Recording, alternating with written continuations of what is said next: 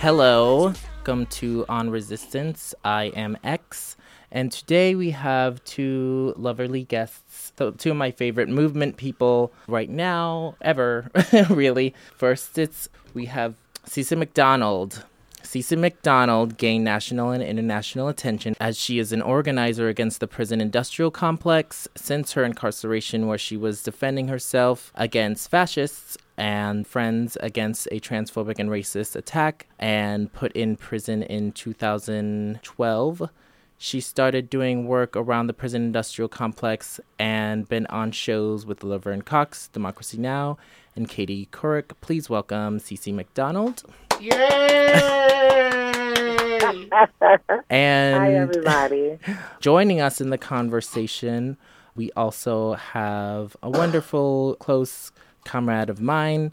Chella Coleman is an organizer working in downtown Los Angeles, Skid Row, looking at the intersections of race, transphobia, and class. She also is an artist, using art to help people find their resilience, as well as she has an article on Black Girl Dangerous entitled Battleground. Please welcome Chella Coleman. Thank you. All right, y'all. It's hot in her. Yes, it hot in is. here. So, yeah, I guess I just wanted to get right into it regarding the work that people are doing and how people are doing. Cece, I guess I wanted to ask you personally how you've been coping since your incarceration. What's your self-care been looking like lately? I know that as queer trans people, we gotta keep up with the self-care. Definitely. I can say that my life has pretty much been a whirlwind since being out. Both good, the positive, and of course the negative. Post-traumatic stress disorder, dealing with the environment of being in prison, seeing how that changes you mentally and spiritually, dealing with having to have this label of felon on my record. And that's been kind of harmful when it comes to looking for apartments or jobs and things. So I'm currently somewhat homeless. Fortunately, I have people that, are willing to take me in and let me stay with them until I figure out, housing situations. It's still a struggle for me on a day-to-day basis. I try really hard to maintain focus and stability, and I mean that in all aspects of life, not just, me navigating through society, which is already a task as is. So I'm just constantly finding ways to keep myself uplifted and positive energy. But I can also say that it has been a struggle dealing with a lot of things pertaining to the incident and being in prison and having to deal with the mental aspect of that. And, I try to talk a lot about mental health and the state of, the demonization and criminalization of mental health and why it's important that people understand that that is a major factor in the way that, people, more specifically trans and non-gender conforming and queer people, have to deal with, because the everyday wear and tear that we go through, it affects us mentally. And from being homeless to being raped to being jobless to being trans or queer or gender nonconforming are things that are already tie in with some form of mental health or mental instability that isn't really talked about in the community. So it's really important that, I talk about that a lot of times, because, people can see me and they think that I have they might assume, I should say, that I have it all together. And, it can, not be the case 100% of the time, or who I am, when I'm on the stage or when I'm talking to a group of people, is the fierce woman that I am. But of course, like any human, I still deal with the things in my personal life that, trigger things or haunt me or, keep me not wanting to go to sleep. You know what I'm saying? Yeah. So, like I said, I'm just dealing with the pros and cons of being trans, being a ex-prisoner, being a Black woman, just all of these things, and that's life. And I'm just handling it the best way that I know how. Every day I'm learning. Every day I'm trying to figure out who I am as a person, like just being myself and just growing. And, but I am very humbled and blessed and thankful that I was able to make it to another day in life, because social media have given this new spotlight to the troubles that trans women face, and one of them is violence and the high death, rate that trans women are facing in this country. And it's important that people know these things. But, I'm just being mean. Word, yeah. Honeybee. Yeah. Sure. I feel like I have a lot in common with you. I know that it's a lot of commonalities when it comes to trans Black folks, because in terms of how things are going for me once I got involved with activism and started getting a record because of activism, it's like, there is this issue of me now not being able to get work because I have a record. And I just want people to know out there that it's systemic. It isn't just like an individual, case by case basis. This is a systemic issue that predominantly Black trans women are going through. I guess this next question is for both of y'all. I know that the recent deaths of Black trans women this year alone have been extremely overwhelming for a lot of us. What are some of the healing processes y'all practice in order to cope? We can start with you, Chella. Oh, wow. Can y'all hear me? Yes. Of course. Okay. I'm sorry, y'all. I have a little cold, so bear with me. One of the things I've been doing in self-care is, number one, just keeping myself grounded, remembering that I could be next, right? I started the hashtag, I might be next, or I could be next, and just collecting my community together, like the trans folks I work with. Recently, I got a job working with this other group that are not trans people at all, but also like including the voice of trans people in that. I've also just, reached out to other trans women of color that are, dealing with the same things, right? Like dealing with not just losing someone in our community, but losing a friend, right? So I find writing really good and helpful, and listening to music as I go to sleep, put some Beyonce on, put some Rihanna on. Heck, and today I was listening to Deborah Cox. Okay. So, doing a bunch of things, watching TV, disengaging myself from the world, turning off my phone. Not to say that I don't care in those moments. It's just that, as Audre Lorde says, self-care is an act of revolution, right? I can't be doing something for the world if I'm not taken care of. As well as picking those 2 or 3 people that I can bear it all to. Having really good friends. Like Chella said, I'm really good with reaching out to a lot of my trans sisters, especially, of color.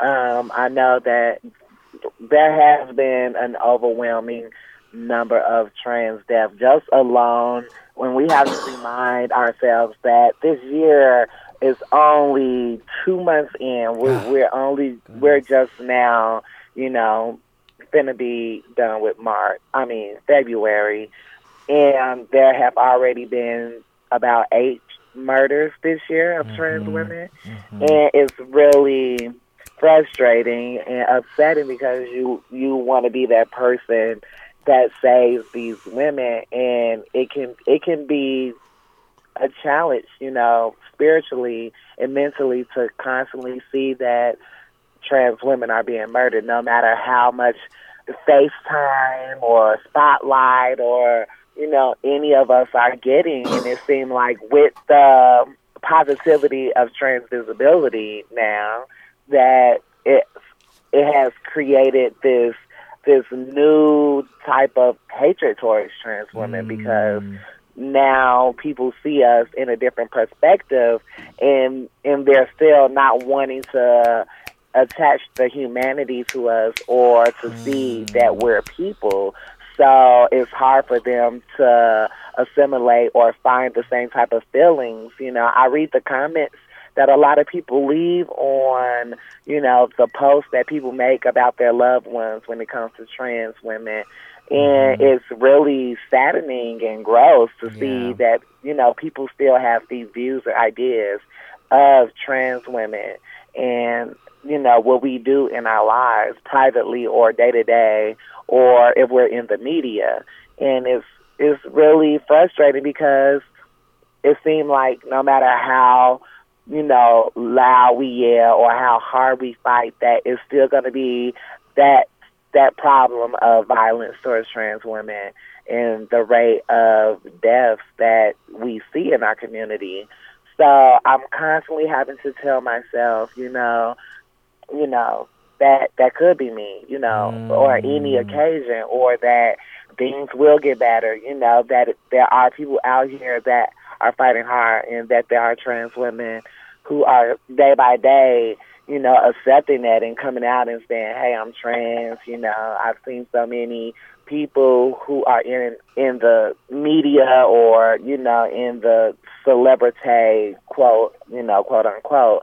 But it's also really important that we talk about the non-work that a lot of trans women don't do when it comes to, you know, the violence that trans women have, and having people to speak out for these instances. You know, we have trans women assimilating with the ideas of the mediocrity of the gay and lesbian, you know, idea, and they don't understand that their struggle isn't the same as ours. So fighting for marriage equality wasn't something that I was necessarily, concerned about. I mean, it's great that people want to have the same marriage equality. But I feel like as a trans woman, that was the last thing that I needed to be worried about when I'm constantly seeing trans women being murdered. You know what I'm saying? So that was the last thing that I was telling myself. You know, I was just earlier today on the phone with Renata and Patrice of the New Jersey Four, and we were talking about, like, yeah, you know, we're gay or we're lesbian or we're trans, but what about the part of us being black? Or what about the part of us, you know, what about the part of us being everyday people or having to navigate through life and through society and, you know, have these labels attached to us? You know what I'm saying? Like, it's so much stuff that is. So basically what I'm saying is, like, I have to also put into consideration the other things that aren't attached to me being trans. You know what I'm saying? Like, I can get killed for being black. You know, a lot of people don't want to make those connections with my case specifically. They always just throw on the fact that it was about me being trans, and it's like, no, it was a lot about me being black too. So let's talk about that too. A lot of people don't want to. A lot of people just want to ignore that part. You know what I'm saying? But it's really important that I tell myself every day, like, yes, I'm trans. Yes, I'm black. You know what I'm saying? That it's not just about me being trans. That I have to fight these systematic issues on different planes because it's you don't know what you're going to get it for. So I'm constantly, you know, telling myself, you know, like, you have to be strong, you have to be focused, you have to empower, you know, your brothers and sisters, you know, whether it be your trans brothers and sisters or your, you know, your sisters and brothers of color. You know what I'm saying? Like, it's really important that I not just focus on the one thing, because people will constantly try to knock your focus off of things that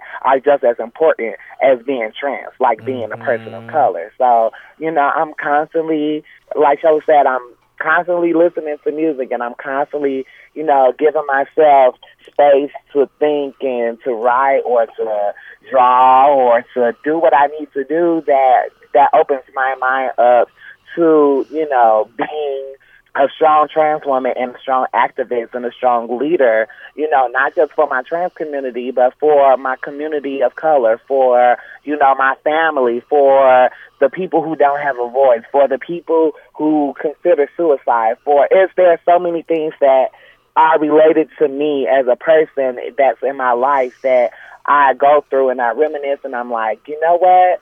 Maybe I should talk about that because that's something that's not talked about. You know what I'm saying? I'm bringing up the things that people are afraid to talk about or don't want to talk about because it's not important to them.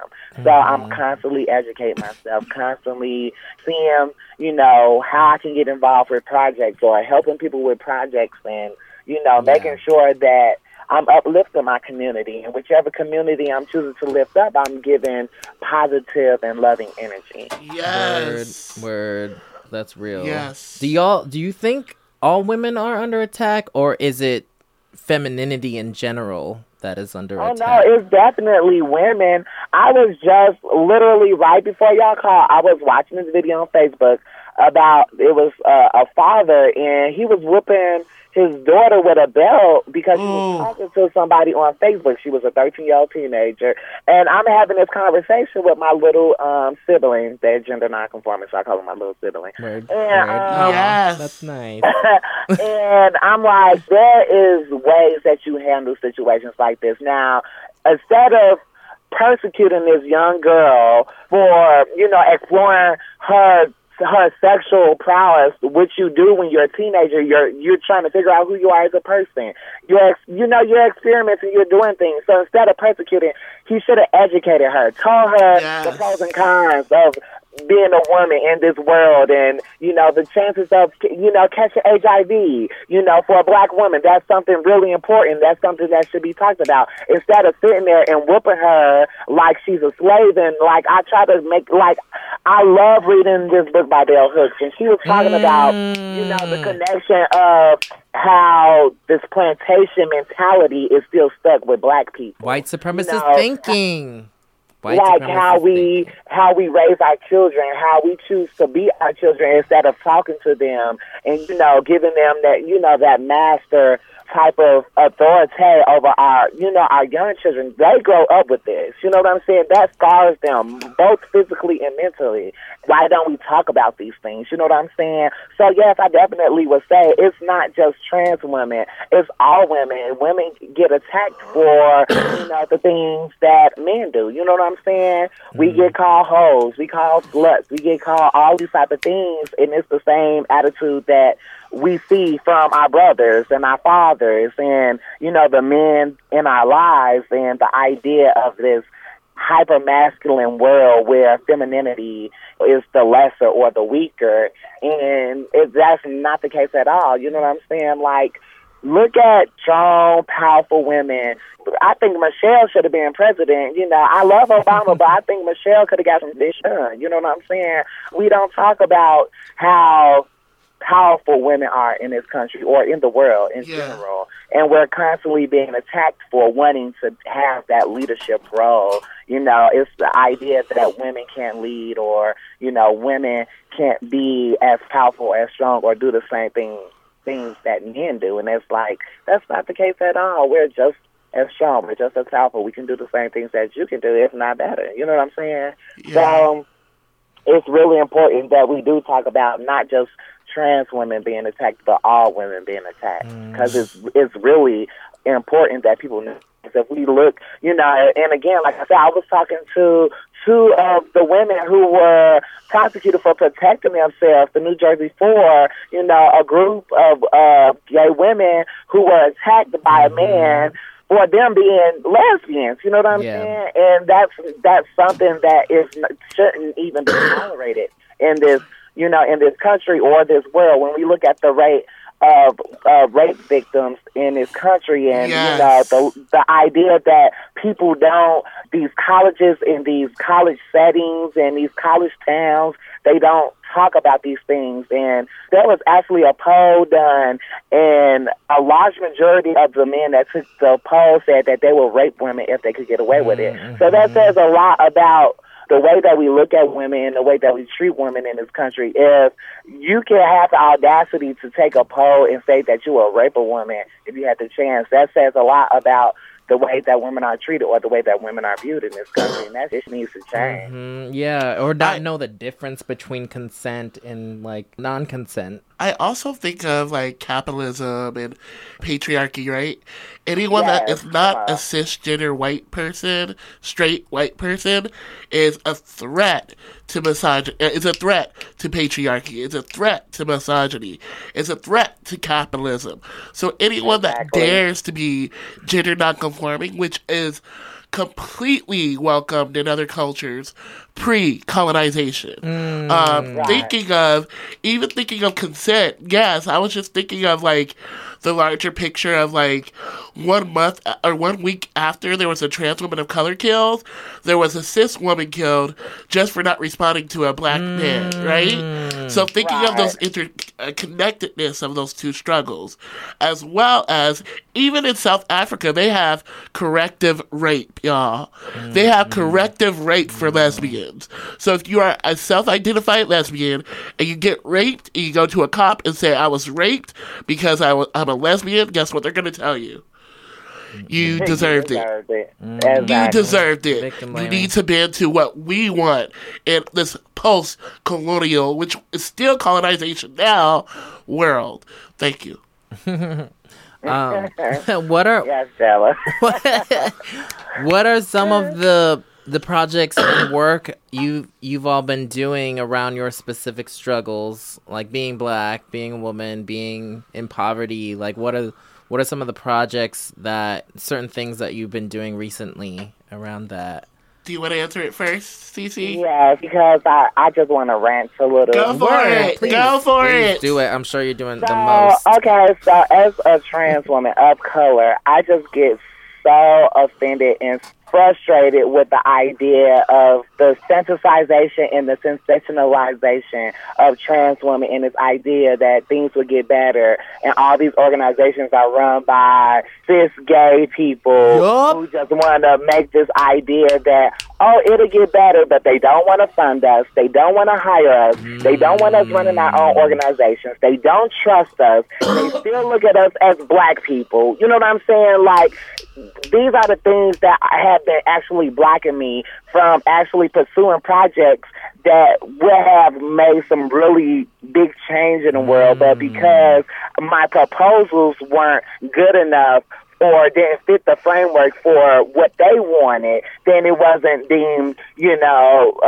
a good project, or, well, we won't fund it this time, but if you apply next year, then maybe we'll consider it. And it's like, well, how clear do y'all want me to be? I'm a trans woman. I want to help trans women. I want to help all people, to be specific. I want to end the prison industrial complex. What is so unclear about that? You know what I'm saying? Right. But at the same token, I'm not letting that discourage me from doing the work that I'm doing. If I gotta go to colleges and let people fake listen to me and snap their fingers and fake agreements and to make themselves to coax their ego, you know what I'm saying? But I guarantee you, by the end of the night, somebody's gonna leave that place rubbed the wrong way because I say things like this, and they don't want to hear those things. So it's like, well, put it in your back pocket and sit on it because I really don't care. Your feelings are worth less to me if you're just sitting there and you're snapping your fingers and you're saying, oh, yeah, she's saying some really powerful things. Then you leave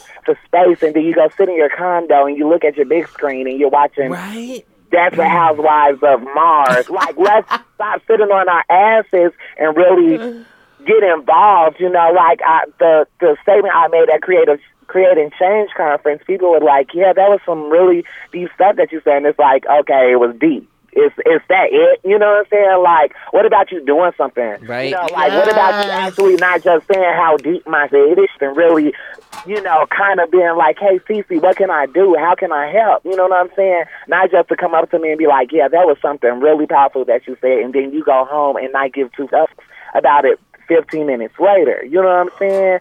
what I do, I'm going to do it regardless. Regardless if I'm one tooth short and 10 fingernails gone, I'm going to do my job. I'm going to do it till I die, and I'm going to keep saying that.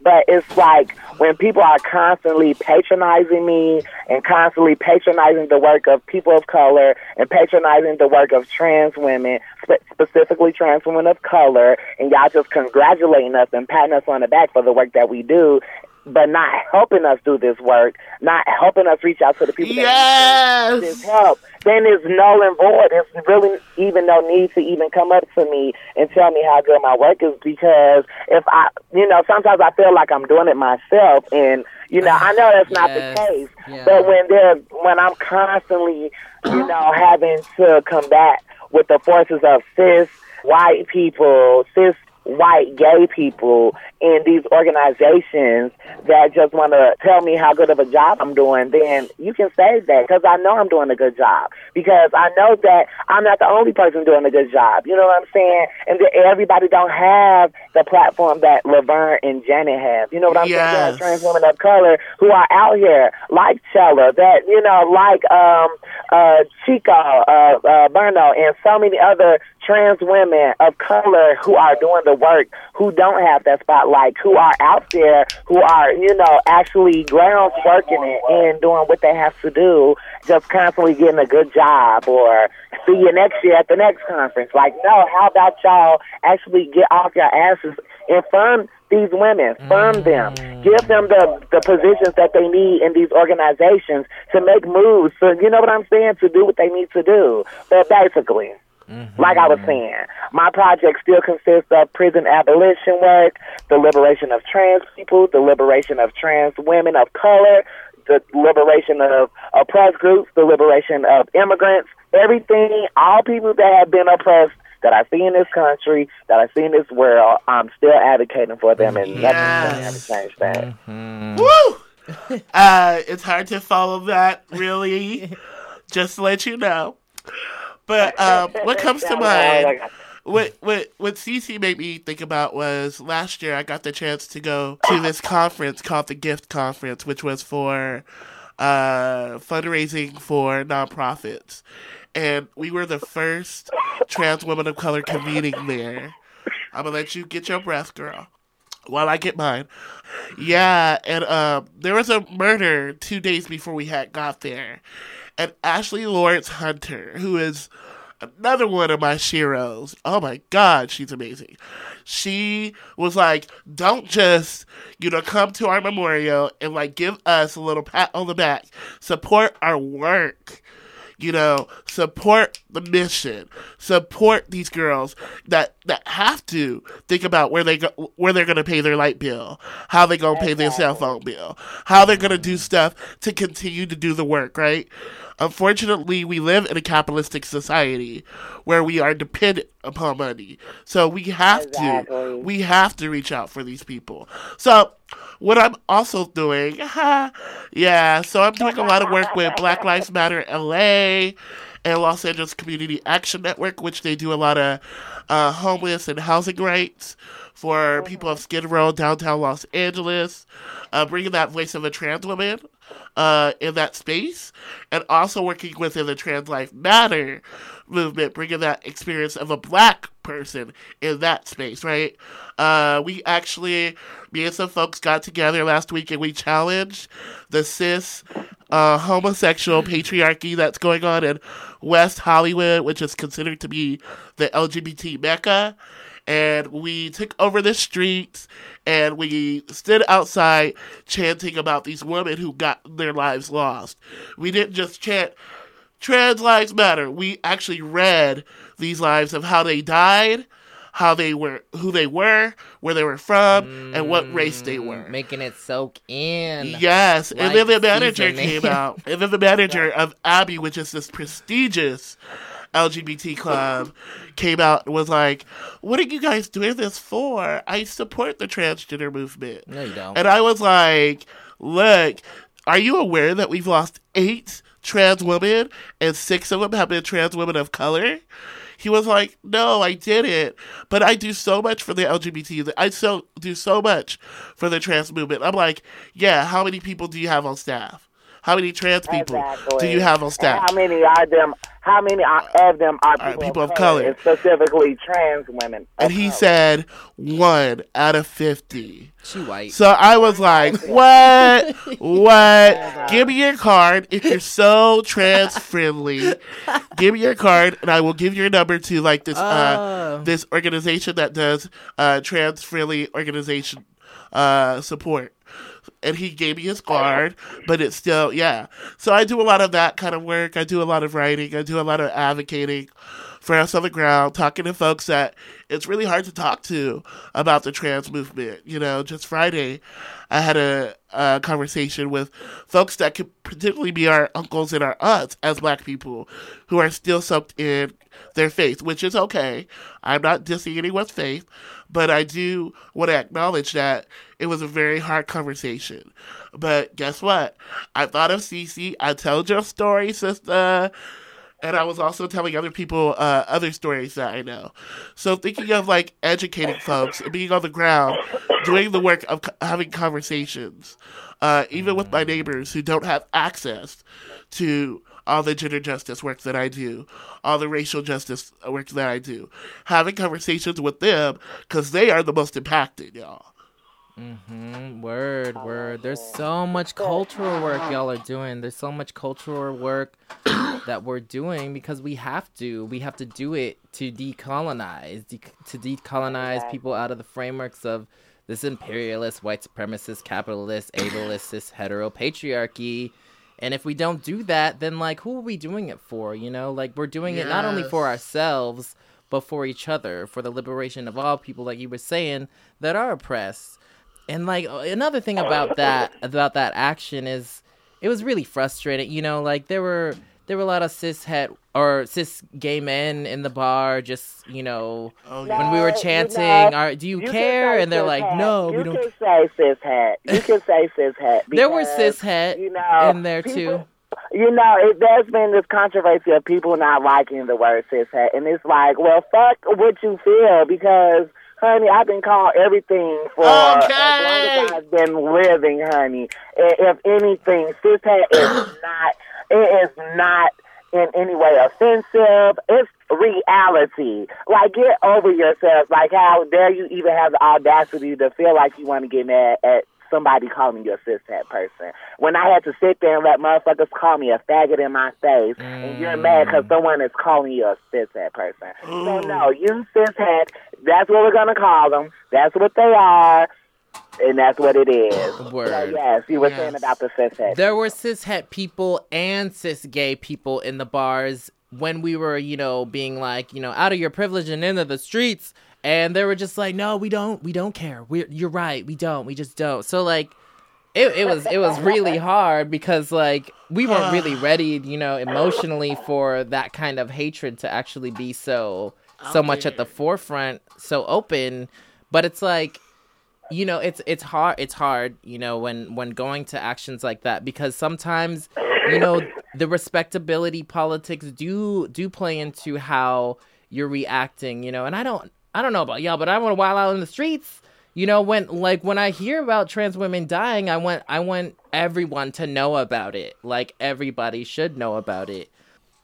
And it's like, you know, what do we got to do? What do we got to do to get people to know about it? My other question for y'all is, do you think the media and entertainment industries have an accurate depiction of transness and or queerness and or blackness? Hell to the no. Oh, my. Hell to the no. That's my answer. Reed, go ahead, Cece. Oh, no, like, first off, people of color are more multifaceted than given. Like, we're more than just hip-hop and baggy jeans and dreadlocks and natural hair. Like, we're all, you know, the media has definitely given depictions of what people of color are, but that's definitely not the case. And we think about the different cultural aspects of black people, from black people who have been adopted into white families, because we don't talk about that. We don't talk about the idea that Black children from different countries or children of color from different countries are brought up in these households, they want to give that opportunity, or they have this idea that they're doing the right thing. And I feel like it's somewhat a pity thing sometimes with cultures of color. And, you know, I was just talking to someone about this, like, you know, you never really see Black parents adopting white children.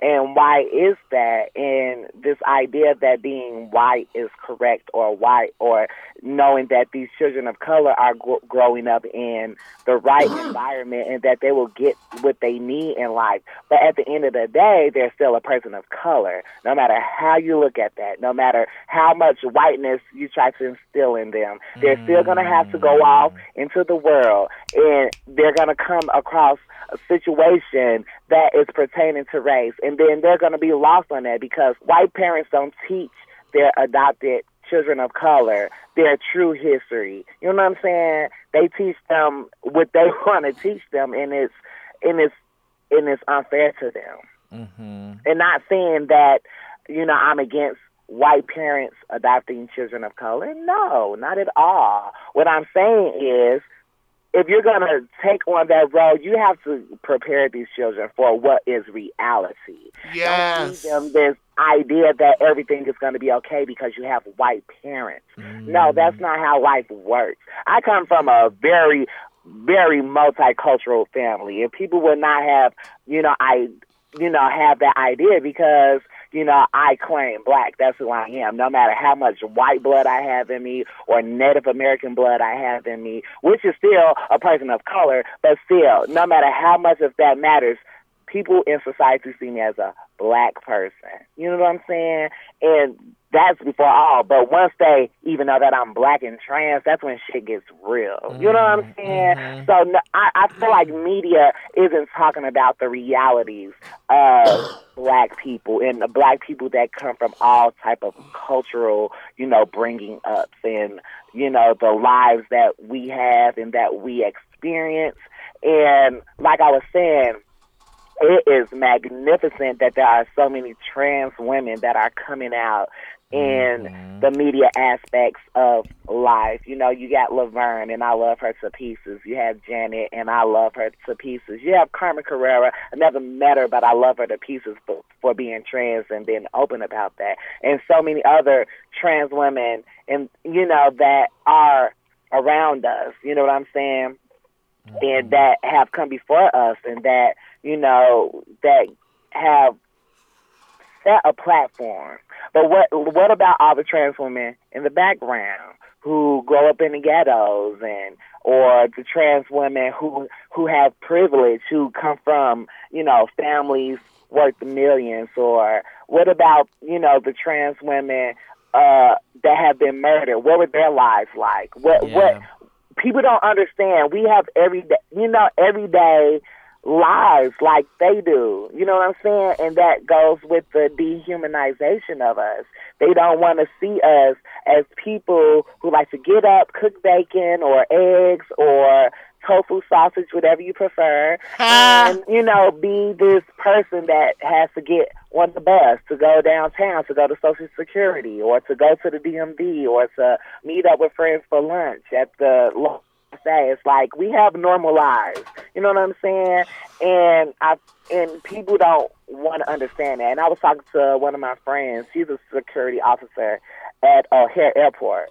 And, I met her one day going to go speak at a college, and she just yelled my name out, and I didn't know who she was, and we literally sat there and talked. I had a couple of hours for a layover. And, we were talking about, how people dehumanize us. And she had made a quote like, we're people, like, we don't sleep upside down in caves.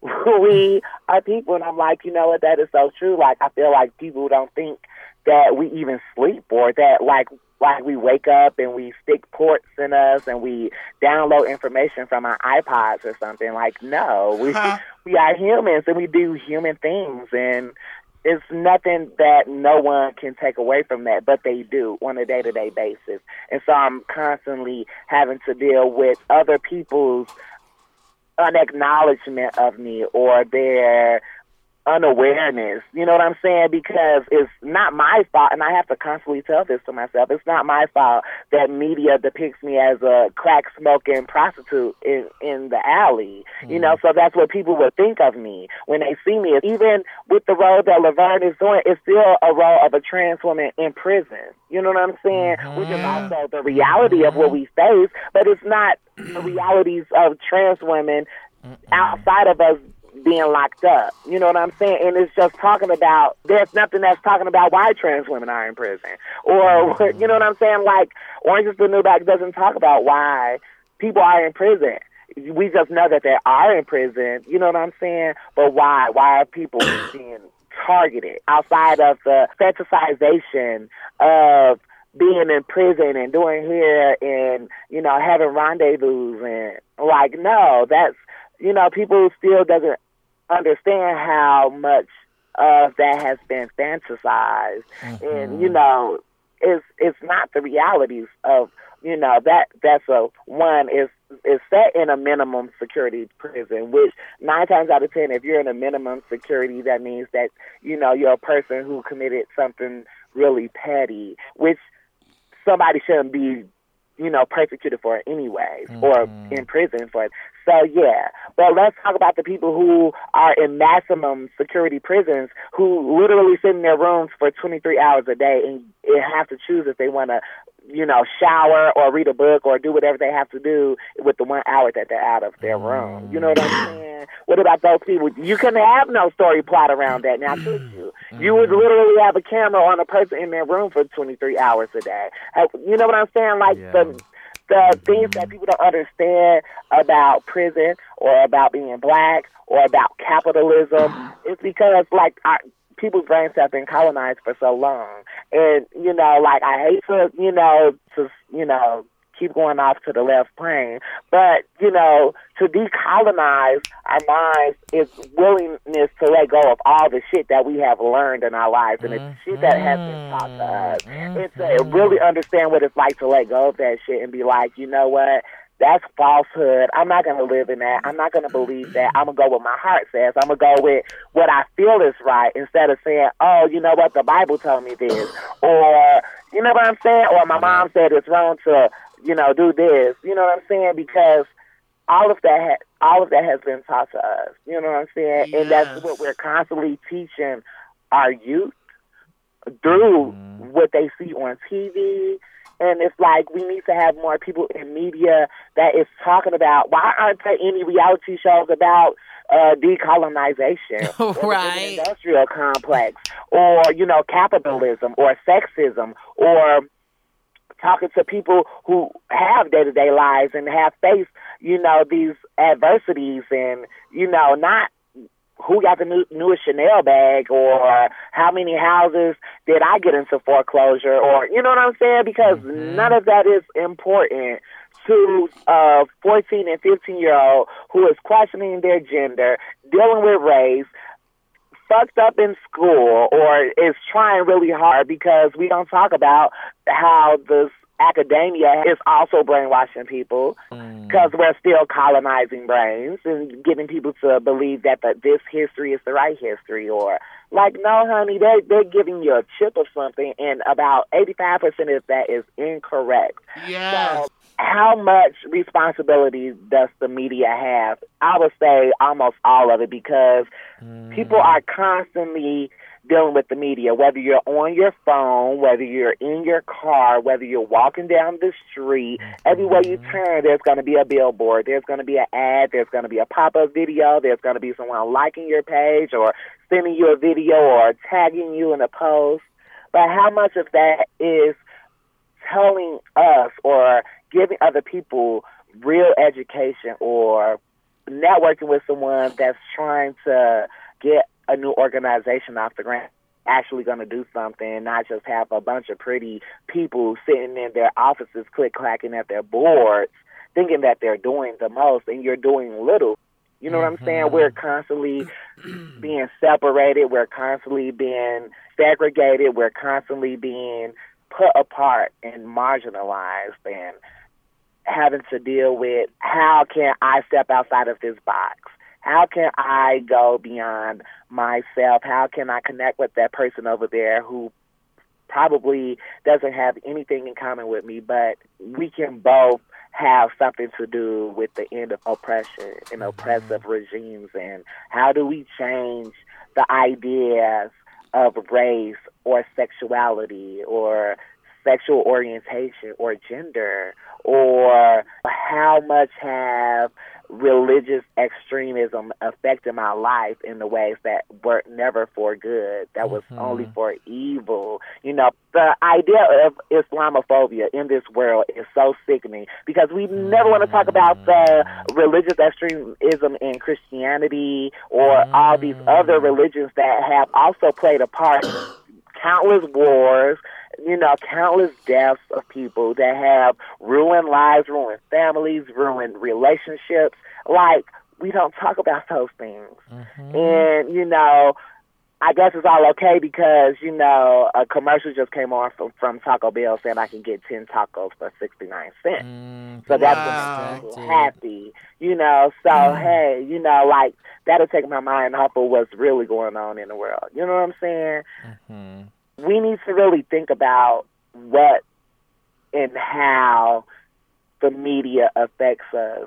I'm glad that I'm in places that don't really have TV, and I can't even tell the person the last time I watched TV, because it's like, it's not really giving me what I need anymore. I need something that's going to have some substance. It's pretty bad. Really, yeah, it's like there's nothing that is connected to what I want to do in life.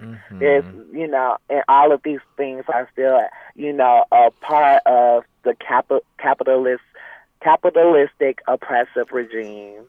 The, you know, making money off of people's sorrows and pains and depression and, you know, happiness. It's like, it overwhelms you and it takes control of you, and people don't know that a lot of times, but it does. I feel like this goes into the next question regarding representations and how we can actually create our own representations. What do you think we would need to do to craft their own representations, particularly Black women? And how do we not feed into our own exploitation and commodification of our trans identities?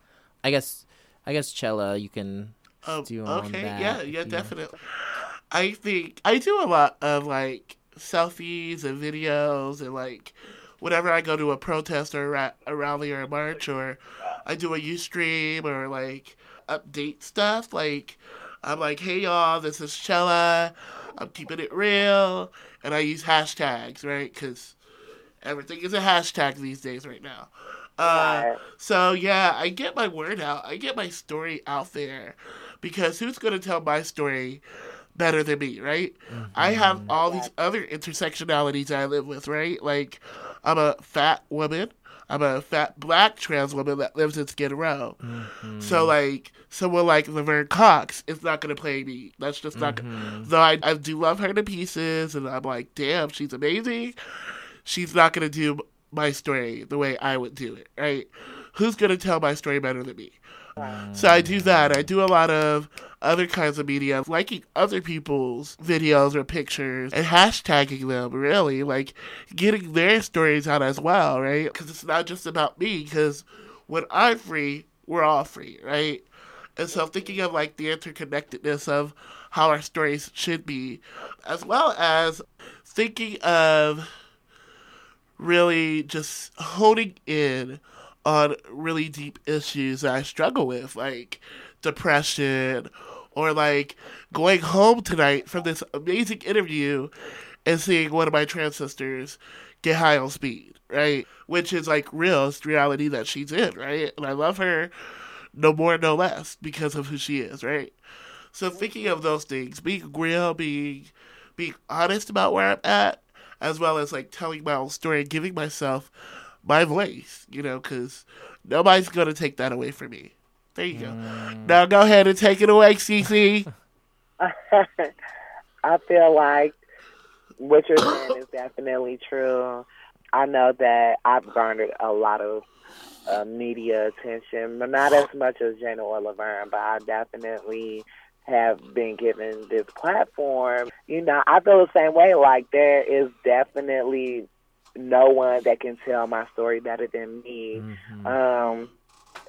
And I try to share that with people in my own words, no matter how many interviews I do, no matter how much I share my experience with, reporters who write it down or they transcript it, and, but I feel like there will be no one that can actually give you Cece better than Cece. Okay. And I stay true to who I am, and I try to bring a lot of encouragement to other trans women and let them know that it's not all about our bodies or how we transition. And a lot of people don't want to talk about transitioning in the trans community and the idea of trans misogyny or in misogyny and how that plays in transitioning, and feeling like you have to have the 5-0 waist and the 40 hips and the big tits and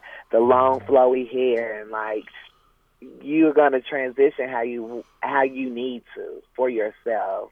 And a lot of times, a lot of people transition for other people, or they get lost in this idea. That's why I try to stay away from the ball scene, because it's like the influence that is there is still a form of, sexism and, playing into the ideas of what's passable in society. And that type of idea permeates through, outside of the ball scene, because people actually live with that. And a lot of people live their lives according to their tens on the board. And it's like, you can't go through life, thinking or giving this idea to other trans people that you will never amount to any great score in life because you're not passable enough, or you don't have, the right body parts that you need to have, So I stayed away from the ball scene because of that. I had to do my own transitioning and figure out who I was as a human, outside of being Black, outside of being trans, outside of being, Cece. I had to think about me as a human. How is my spiritual wellness? How is my mental wellness? How is my love meter? How much of a bitch do I want to be today, or am I going to be today? Like, these things are really important outside of the vain type of stereotypical way for a lot of people. So I try to stay true so I can give that to people. I don't want to come off as unauthentic. So, I ground myself and I keep, who I am, the things that I learn, the feelings that I have, and, I make mental notes of that, and I try to give that to other trans women so that they can see that there's nothing wrong with being a multifaceted creature. There's nothing wrong with trying to figure out what your transness is, and not feeling that your transness has to be just as the next person's because that's what they told you. And I had a lot of people, tell me things like that, like, you should do this, you should do that, girls don't do this, girls don't do that. And, like, I kind of internalized that, and, like, I'm constantly trying to grow out of those old ideas about who I am as a woman, who I am as a Black woman, who I am as a Black trans woman, and giving that type of, idea to other trans women, and, empower them, and not so much have them live in this idea or the ideas of patriarchy and misogyny and trans misogyny and sexism, and, just to break free of those so that they can explore who they are and, encourage them to do what it is that they desire. A lot of trans women won't, take up, sports, you know what I'm saying? Because of the idea that women don't play sports. But we look at the Olympics and all of the women, a lot of them women of color who have won gold medals, and it's like this idea that women can't play sports, or women can't be construction workers, or women can't be,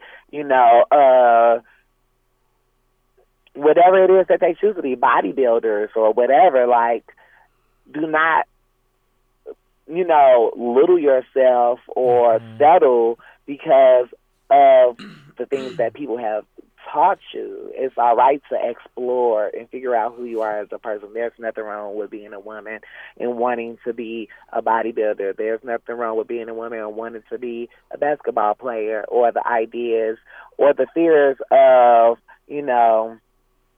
who you were pre-transitioning, and trying to compare that in your life as a woman and having the fears of that which you are interested in is still connected to your pre-transitioning. You know what I'm saying? Yeah. A lot of people feel like that, Yes.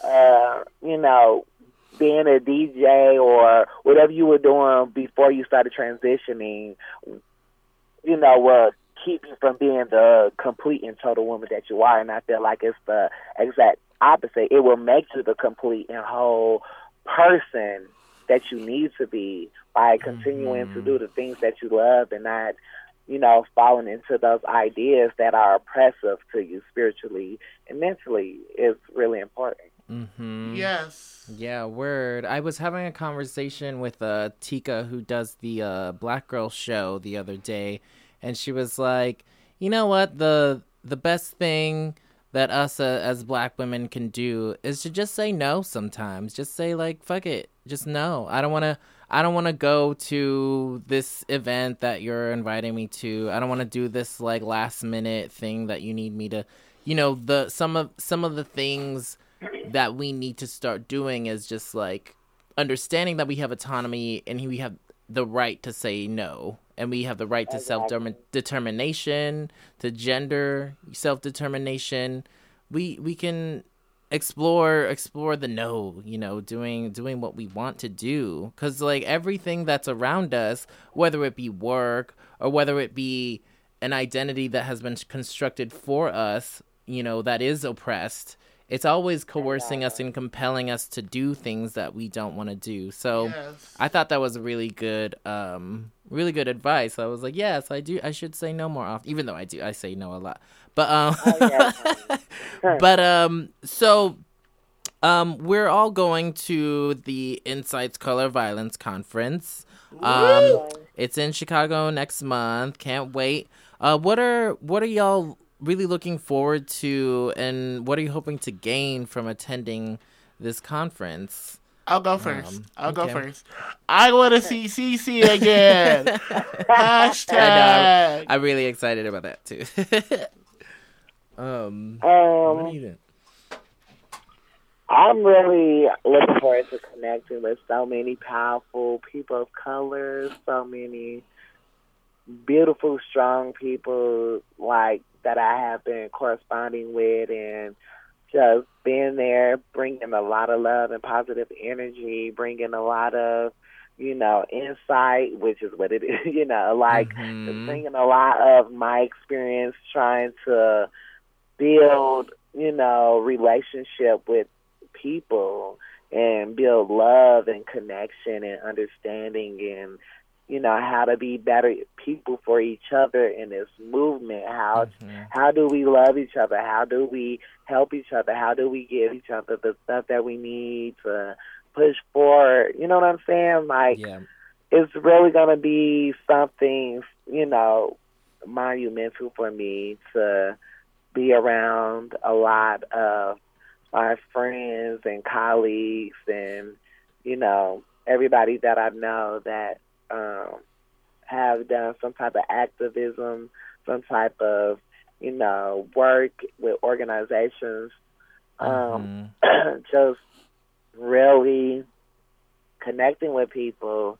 I'm going to be so, humbled by that, and, just being able to be around, have fun, be ourselves, just be, the best people that we can be, and just learn from each other, grow from each other, give each other, good love and energy. It'll be like a big family reunion. Okay. Right. There's a lot of people from LA that are going out there that we know, and yeah, I'm just really excited to go in there, where knowledge is being produced, to like love that knowledge and to like take that knowledge back with us, back to LA, or back where everybody's going, and just hanging out with people, getting to know people. But also, like, there's a lot of, I mean, the fascinating thing about Insight is it's always been really, really on point with its analysis. It's always been really on point with attacking and attempting to dismantle systems and structures of oppression, not giving way and into the nonprofit industrial complex and how that ropes people into activist work, but doesn't really do anything, just kind of puts band-aids on particular interlocking systems of domination that continue to oppress people. So like, I'm really, really excited to have those conversations with people who are very like-minded, and I'm going with the Los Angeles Queer Resistance. We're doing like this consenting culture workshop, and just to expand that conversation of consent out of the bedroom, because a lot of the conversations on college campuses are always about like, yes is a yes and no is a no, but like, it's what we're trying to low-key do is have people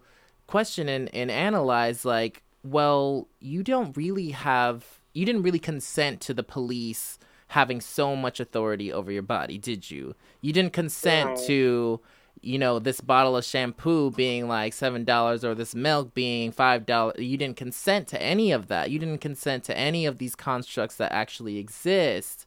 So you have every right to question those things. And exactly. Word, I'm just really, really excited to plug in, to like, do the knowledge building and the healing with each other. Because I find that conversations with other trans women of color, gender nonconforming people, it's really, really actually healing. Like, this work that we're doing it takes a lot out of us, but it's also extremely, extremely healing work. And I just want to thank y'all for that, because it's like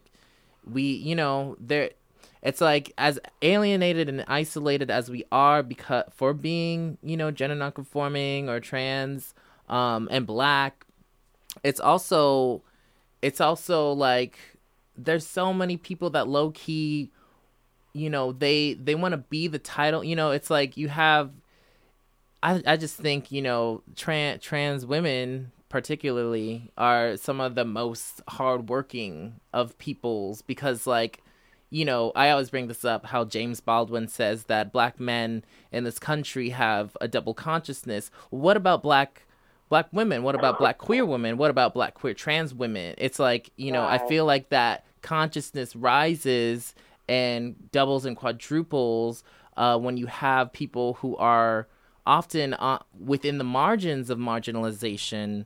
And you have us, you have some of us, like, on doing the work, always doing this work and not stopping, because our lives depend on it. My life as a Black gender nonconforming person depends on my liberation, right now. Exactly. And I guess, that's real. Yeah, I guess I wanted to further along the conversation of like your experiences of anti-Black racism or anti-Blackness, because this is a kind of new conversation that's happening regarding Black Lives Matter, regarding people actually globally discussing global anti-Blackness, because like, my mom's from the Philippines, and I would often hear her talk about, I would ask her like, so what do people think about Black people in the Philippines? And my mom would like shake her head and be like, oh, they didn't really like them. And I'm like, damn, but it really is global. And that was that was not too long ago, and it is a global issue. So I just wanted to get, what are some of your experiences with anti-Blackness, both within the day-to-day microaggressions and then institutionally, like when it comes to the schools you go to, the work that you're doing, hospitals. And then do you think being as feminine as you are, or your femininity, does that inform your experience of anti-Black racism? I'm going to go first, okay? Because I know, Cece, you go. Okay. So I was watching TV like a few weeks ago, and this commercial came up that was like Asian. It was for Asian dating an Asian woman, right? And the person they had next to her was a white man, right? It's Ashley Lawrence Hunter says the proximity to whiteness, right? While as people of color, we all have our different struggles. They are still not Black, right? I have a friend who said this. That the API community and folks that are not Black struggle, or they deal with the illusion that they are not oppressed, that they are oppressed because they're not Black. So thinking of like that systematic wording that like when you're free, I'm free. When Black people are liberated, we're all liberated, right? As a mixed person of color, I am Cuban Black, Afro-Latina, Indigenous, right? Thinking of, like, Indigenous migrant folks who are being pushed out of, like, Central America because of being Black, right? Right. And so on a different scale, right, thinking of the bleaching or the whitening of Beyonce's skin tone, right? Beyonce. Right? I love her to You pieces. went there. I love her to pieces. Do not, when y'all see me on the street, do not say that I said I don't like Beyonce, because I do. However, to appeal to a wider audience, they have lightened her skin in like photoshopping, right? Thinking of, in the organizing realm too, thinking of just this a few weeks ago by a coworker, they come in and they tell me, you know what, Chella, you're going to be my slave. No. I was like, you need to get your white privilege checked before I knock you out. They were white? Yeah. They were white. Okay. What happened So, after you harmed them? it's my place of work. Okay. So I was like, you need to get your privilege checked. Wow. Right? Thinking of also in like other spaces, such as there's a group that meets at the LGBT Center when a Trayvon Martin situation was going on. We were talking about Blackness. And there was this one trans white masculine guy that was like, why is it that when I say the N-word, people give me a horrible look? But when Black people say, oh, Asians are driving bad, people give them, it's okay. I'm like, no, I don't know what areas you're in. I don't know where you're from. Skid Row specifically is 80% Black, boo-boo. You and a Black person could walk into the store, and guess who would get looked at more? The Black person, no matter how a suit and tie has on. One more point. I heard the story of this college professor that locked himself out of his apartment, and he had to like climb in the window to like try to get his own apartment. He had all these accumulated like. He was an awesome professor. He was high class. He was like bougie. And they still called the cops on him and arrested him. Because he was, can we guess? Black. So thinking of anti-Blackness, right? Thinking of like our struggles. I love Indiari, an India song where she's talking about slavery, right? I love the fact that she's challenging, that her and Janelle Monáe are challenging perceptions of what a Black queen or a Black person is supposed to be, right? As well as, thinking of the interconnectedness of, like, every 28 hours, a Black male is harmed by police, vigilantes, or security guards. While every 32 hours, a trans woman, predominantly a trans woman of color, is murdered, not just in the U.S. In Brazil, where it's predominantly black, indigenous Africans are in Brazil, they are murdering them at a high rate.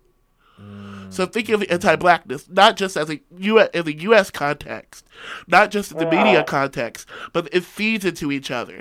It feeds into, like I said earlier, if you're not white, cisgender, straight, you're a threat to capitalism. You're a threat to patriarchy. You're a threat to the nuclear family. Thank you. This has been Chella. Keep it real. Yes, I don't have come back from that. Well, like, basically, anti-blackness is definitely just a thing that's related to people who are white.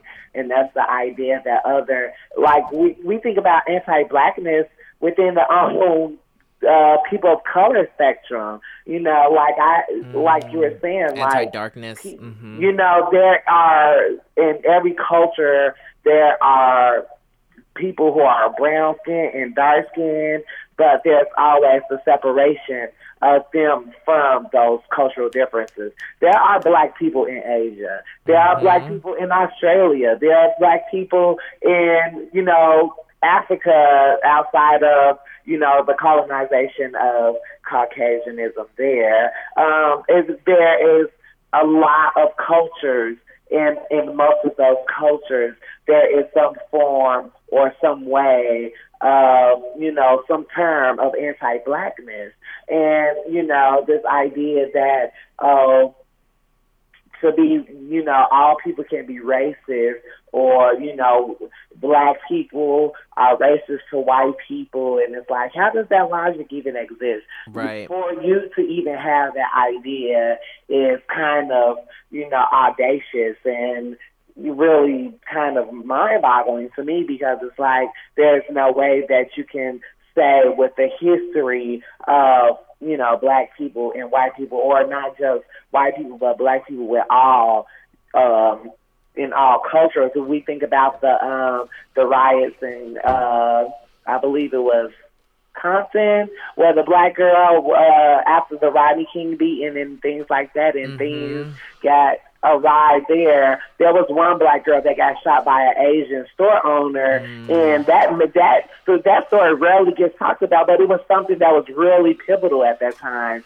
An Asian man killing a young black girl because he was threatened or felt threatened by her. Mind you, the girl was like 12, I believe. I'm going to go refresh myself on that story, but I know that it happened during the big riots that had happened in Compton, and knowing that being black is firstly being black is a threat regardless. Doesn't matter if you're cis or trans or queer or gender nonconforming. If you have a skin tone that's about peanut butter or darker, you are constantly going to be looked at as a threat. You're going to be looked at as the enemy. You're going to be looked at as, harmful or, disposable. And that's with all cultures.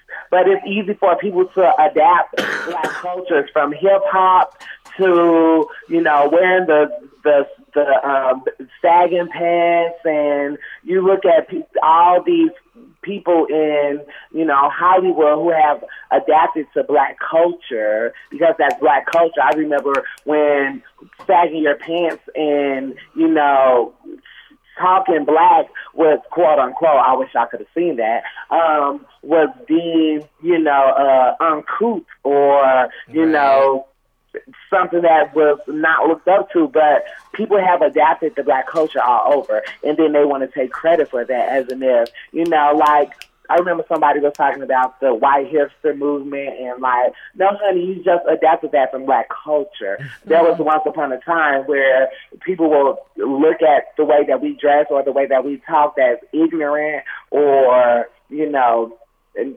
non-likable. It's from however many ideas that came from that, but it was all negative. And we look at the way that Black culture has been adapted into our music, into our wear, into our everyday lives. You know, from the indigenous, from our ancestors who created everything from the street lights to peanut butter, up until now with the Miley Cyrus and Justin Bieber, who feel like it'll make me extra cool, or I can sell some more albums if I dress like this, or if I talk like this, and I just say I'm being real. No, honey, you're trying to be Black, and it's very obvious that you're being Black, because when you were Hannah Montana, you were trying to, attract a certain audience. But now that, being Black equates to being cool, everybody kind of took that on. So being Black is the new orange, or being Black is the new trans. And I feel that same way about being trans. It seemed like once Laverne had her, her big spot in Orange is the New Black, and Janet Mock came out, then being trans was the new trend. I'm really glad that people, I'm not turning down no coins. But what I'm saying is, I feel that it's real interesting that now y'all care about my issues. Yes. Right. Why is it now that you care that trans women have been, have been and still are being murdered? Why do you care now? Like, this shit hasn't just started happening now that you wanted to be aware about it, or that now it's in your face.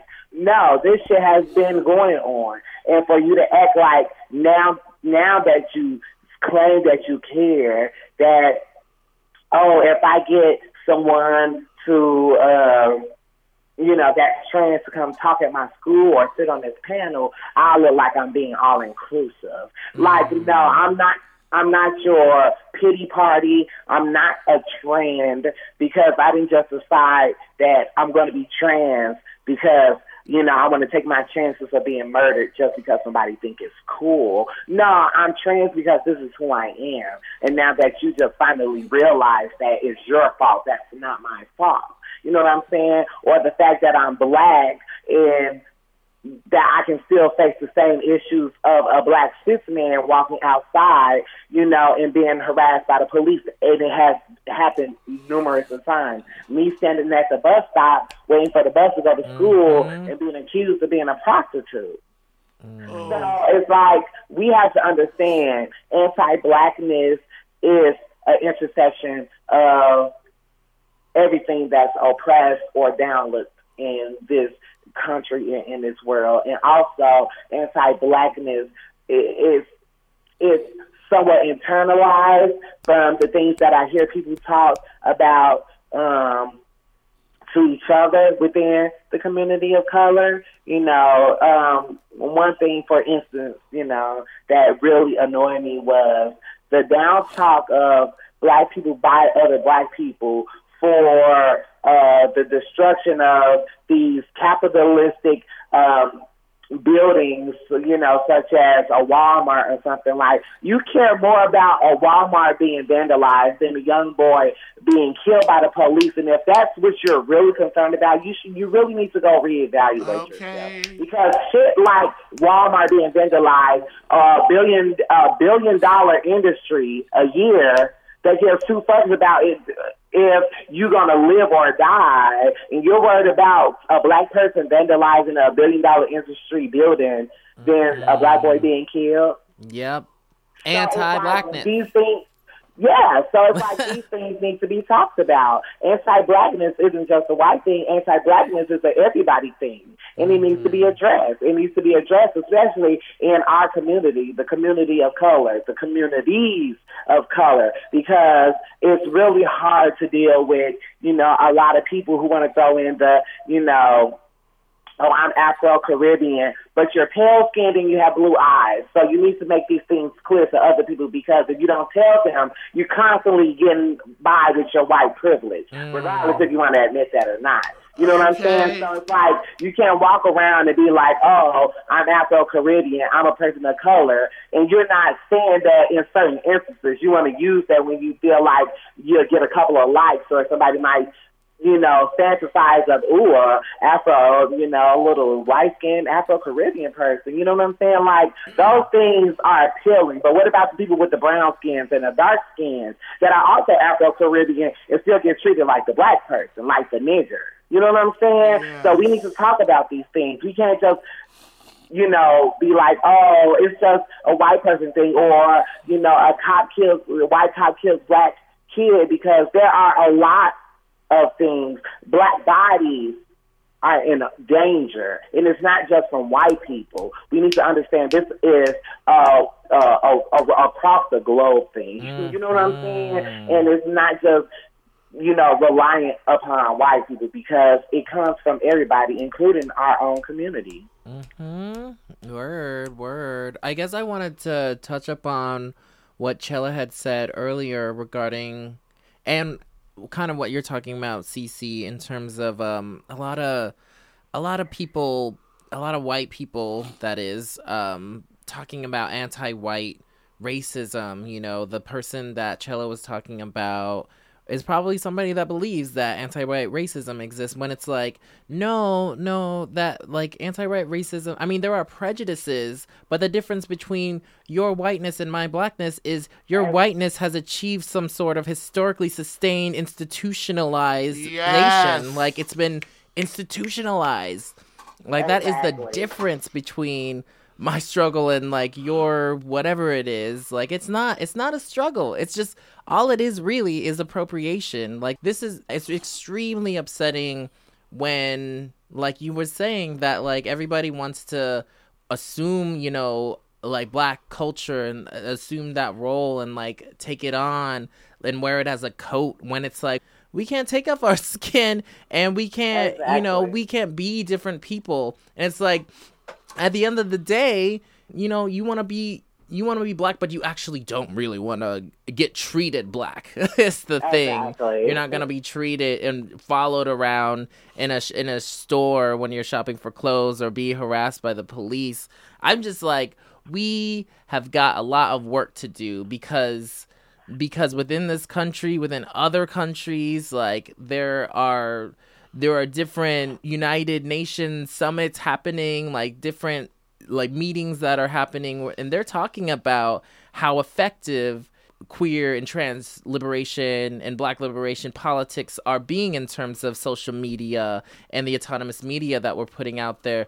It's getting scary, because I feel like fascism is on the rise, and, like, people are, you know, people getting arrested for absolutely nothing.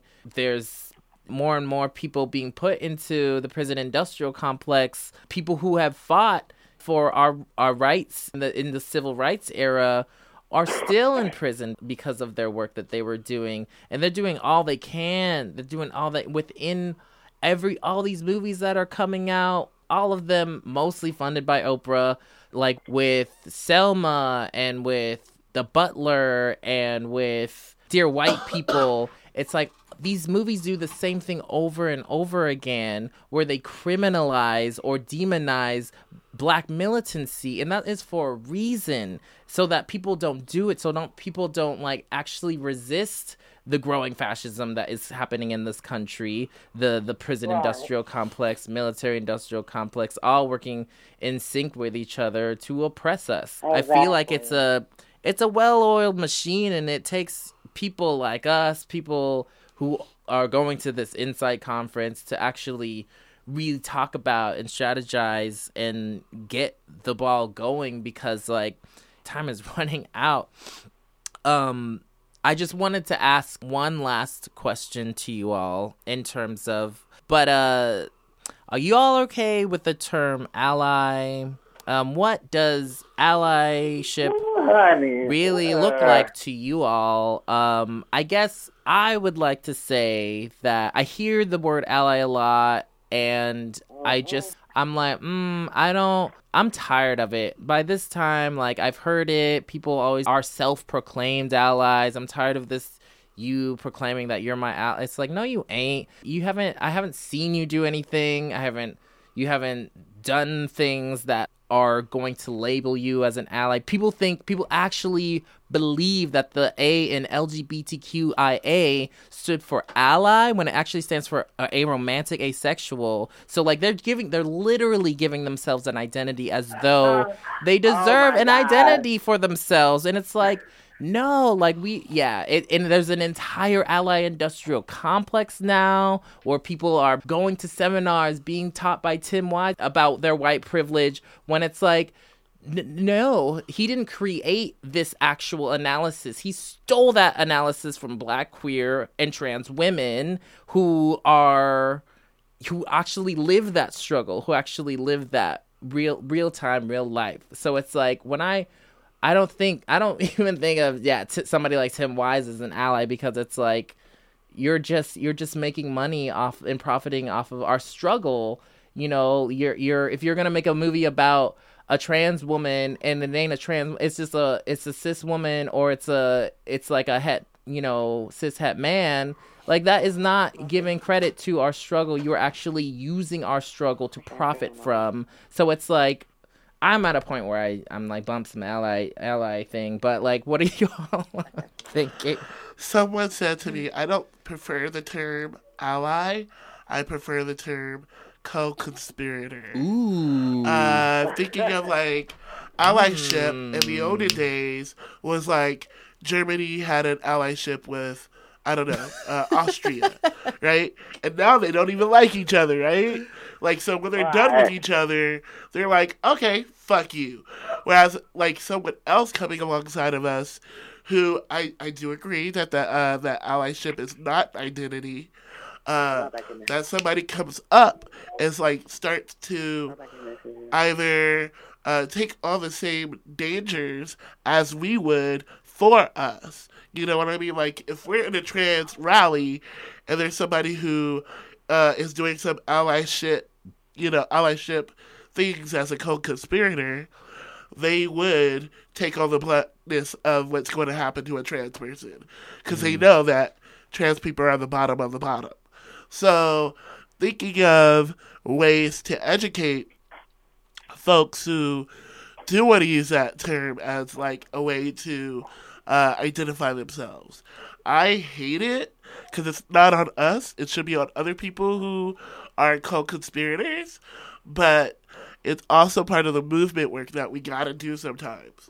Like, LA Can, where I work, is predominantly folks of color. There's only three white people in an agency of like 30, right? So thinking of the fact that they are down, well, half of them are down, are as down to get arrested when Black lives are under attack. They do fight back. The end.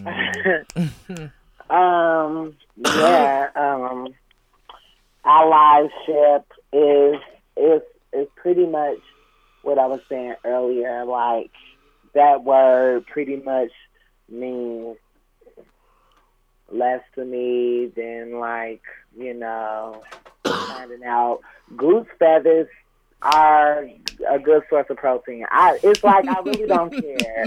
Okay. Like, there is nothing at this point that has shown me what true allyship has been, as in the sense that what I was saying earlier, trans women of color still aren't being funded for the work that they do. Trans women of color aren't being hired.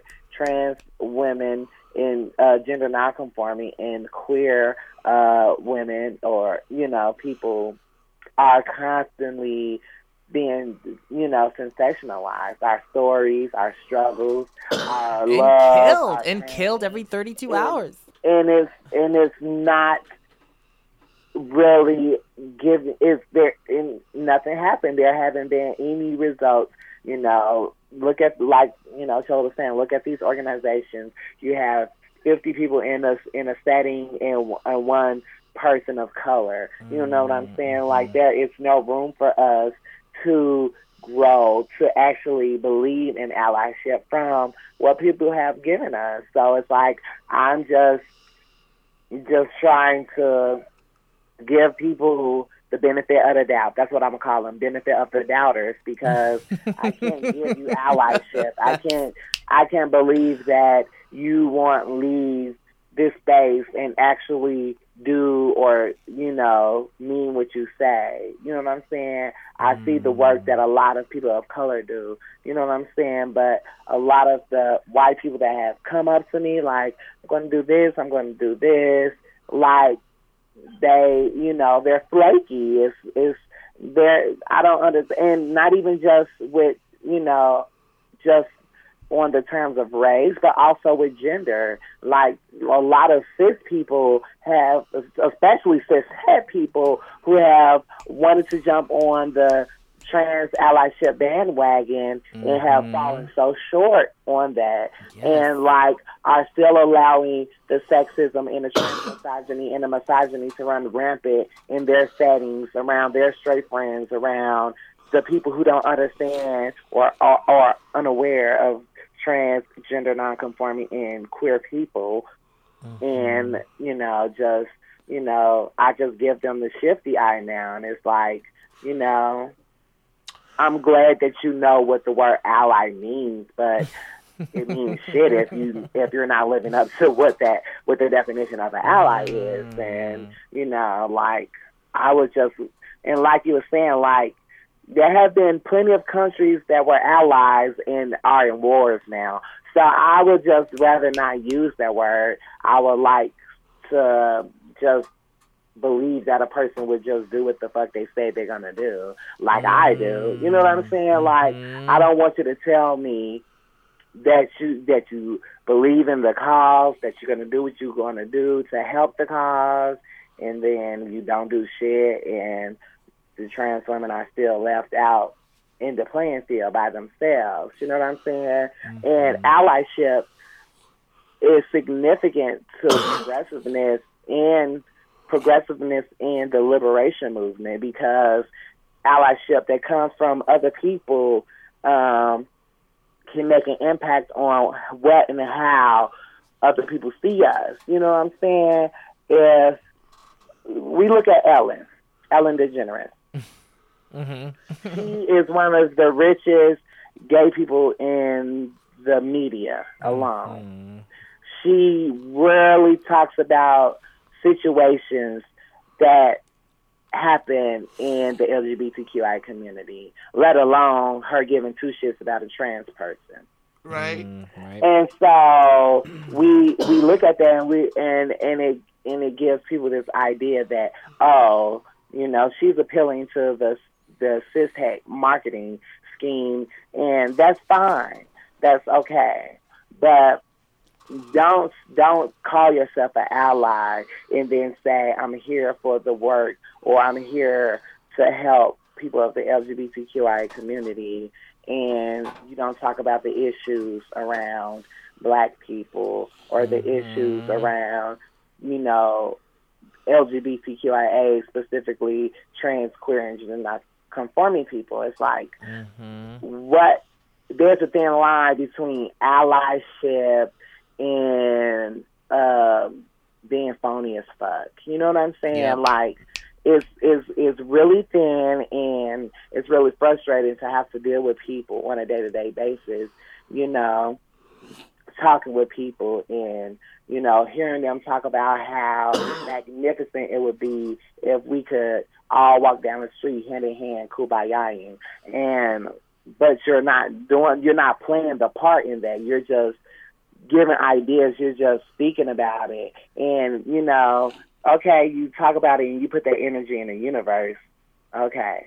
But, my grandma always told me it's not just going to fall in your lap. You know what I'm saying? So if you want it, you got to go get it. Yeah. You know what I'm saying? So to be an ally is more than just what comes out of your mouth and what would get you a couple of likes on Facebook, or what would, get somebody to, snap their fingers at what you say. Allyship is about putting in the work that the people that you are claiming to be, fighting for, that you're there in the forefront with the people who are on the forefront fighting for those causes is more than just, it looks good if I say it on paper, but I'm not about that life in action. You know what I'm saying? So it's I'm done with that idea. I just give people the benefit of the doubt. I just will believe that what they say that they would do, but I'm not going to get my hopes up. But I just know that I won't stop doing it. You know what I'm saying? I'm not going to, leave it up to you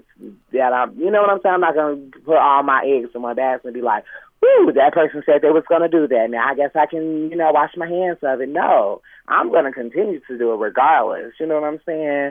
And it just goes to show who is truly about that life when they talk about it and are actually doing the work. You know what I'm saying? Yeah. Let's change the language up. It's like we have a few new terms: the benefit of the doubters and co-conspirators. I like accomplices too. That kind of like, but. That's along the lines of acquaintance, and that's like, it's like allyship is something that you will want from like your closest friend, like your ROD, I don't know, like allyship is more than, for me, it's like a spiritual friendship, and that I know that you're going to struggle when I struggle because you're for the same causes that I'm for. And not just saying you're about them causes, but I know for a fact that you're a person, that I can count on when it comes to, progressive liberation movements and things like that, because you're showing me this. You're not just saying it on Facebook or Twitter, you know what I'm saying? Or, tagging me in a post because you think it's a sad story. Like, I can do that all day, but, there are people who have been arrested, who have been killed, who have lost their homes, that have lost their finances, all for the sake of activism. And, like, when are we going to be on that level together? When are we willing to just risk it all? And there are some of us that are willing to risk it all because, hell, there's nothing to lose, really. You know what I'm saying? But for some people, allyship affects their money. Allyship affects their housing. Allyship affects their relationships with their families and their friends. So they do it to a minimum. So it sounds good when you talk about it, but you don't want it to affect your personal life. Oh, okay, I get it. When my personal life is being affected 24/7, regardless if I was an activist or not. But you're worried about, oh, okay. So, it's like you have to really think about where you are with people in general and in life, and knowing real from fake, and knowing when you have someone that has solid ideas and the same motivation, the same type of, urgency and, resiliency and tenacity when it comes to the progressive movements and liberation movements. That's what's important. Allyship is more than just tokenizing Black people and having one or a couple of friends of color. You know what I'm saying? Yeah. It's more than just that. It's about really caring about the issues that people of color face, or the people, gender nonconforming, trans and queer people face.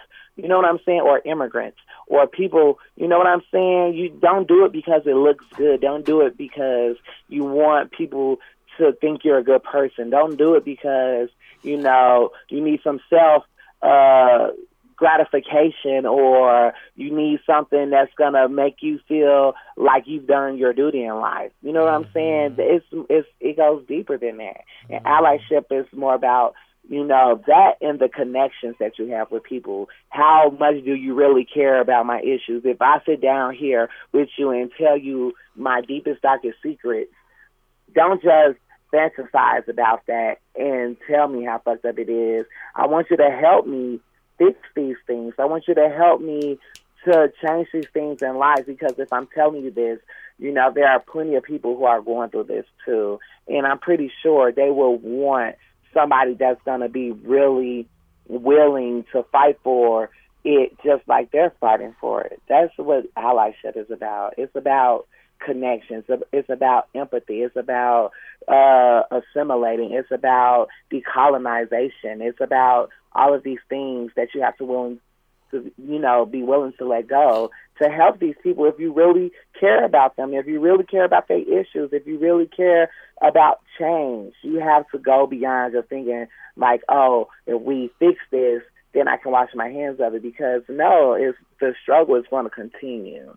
And as long as we keep changing things and building relation with each other, we can decolonize the shit that's oppressive and systematic and, you know, toxic in society, in our lives, personal and societal, and just, you know, is greater than just, you know, saying that I'm with this person, I'm going to stand here with them because it's something that I feel like I need to do for myself. No, you need to be doing that for them. You need to be doing it for the movement. You need to be doing it for the community. You need to be doing it to make change in your life and to change the lives of the people who wouldn't necessarily get involved with these type of things. And you know what I'm saying? Like, you can't be an ally and go home or you know, to whatever space you're going and listen to negative talk and just walk away from that situation and then come sit in my face and tell me how beautiful the movement would be. Like, that's so backwards. That's ass backwards. And it's like,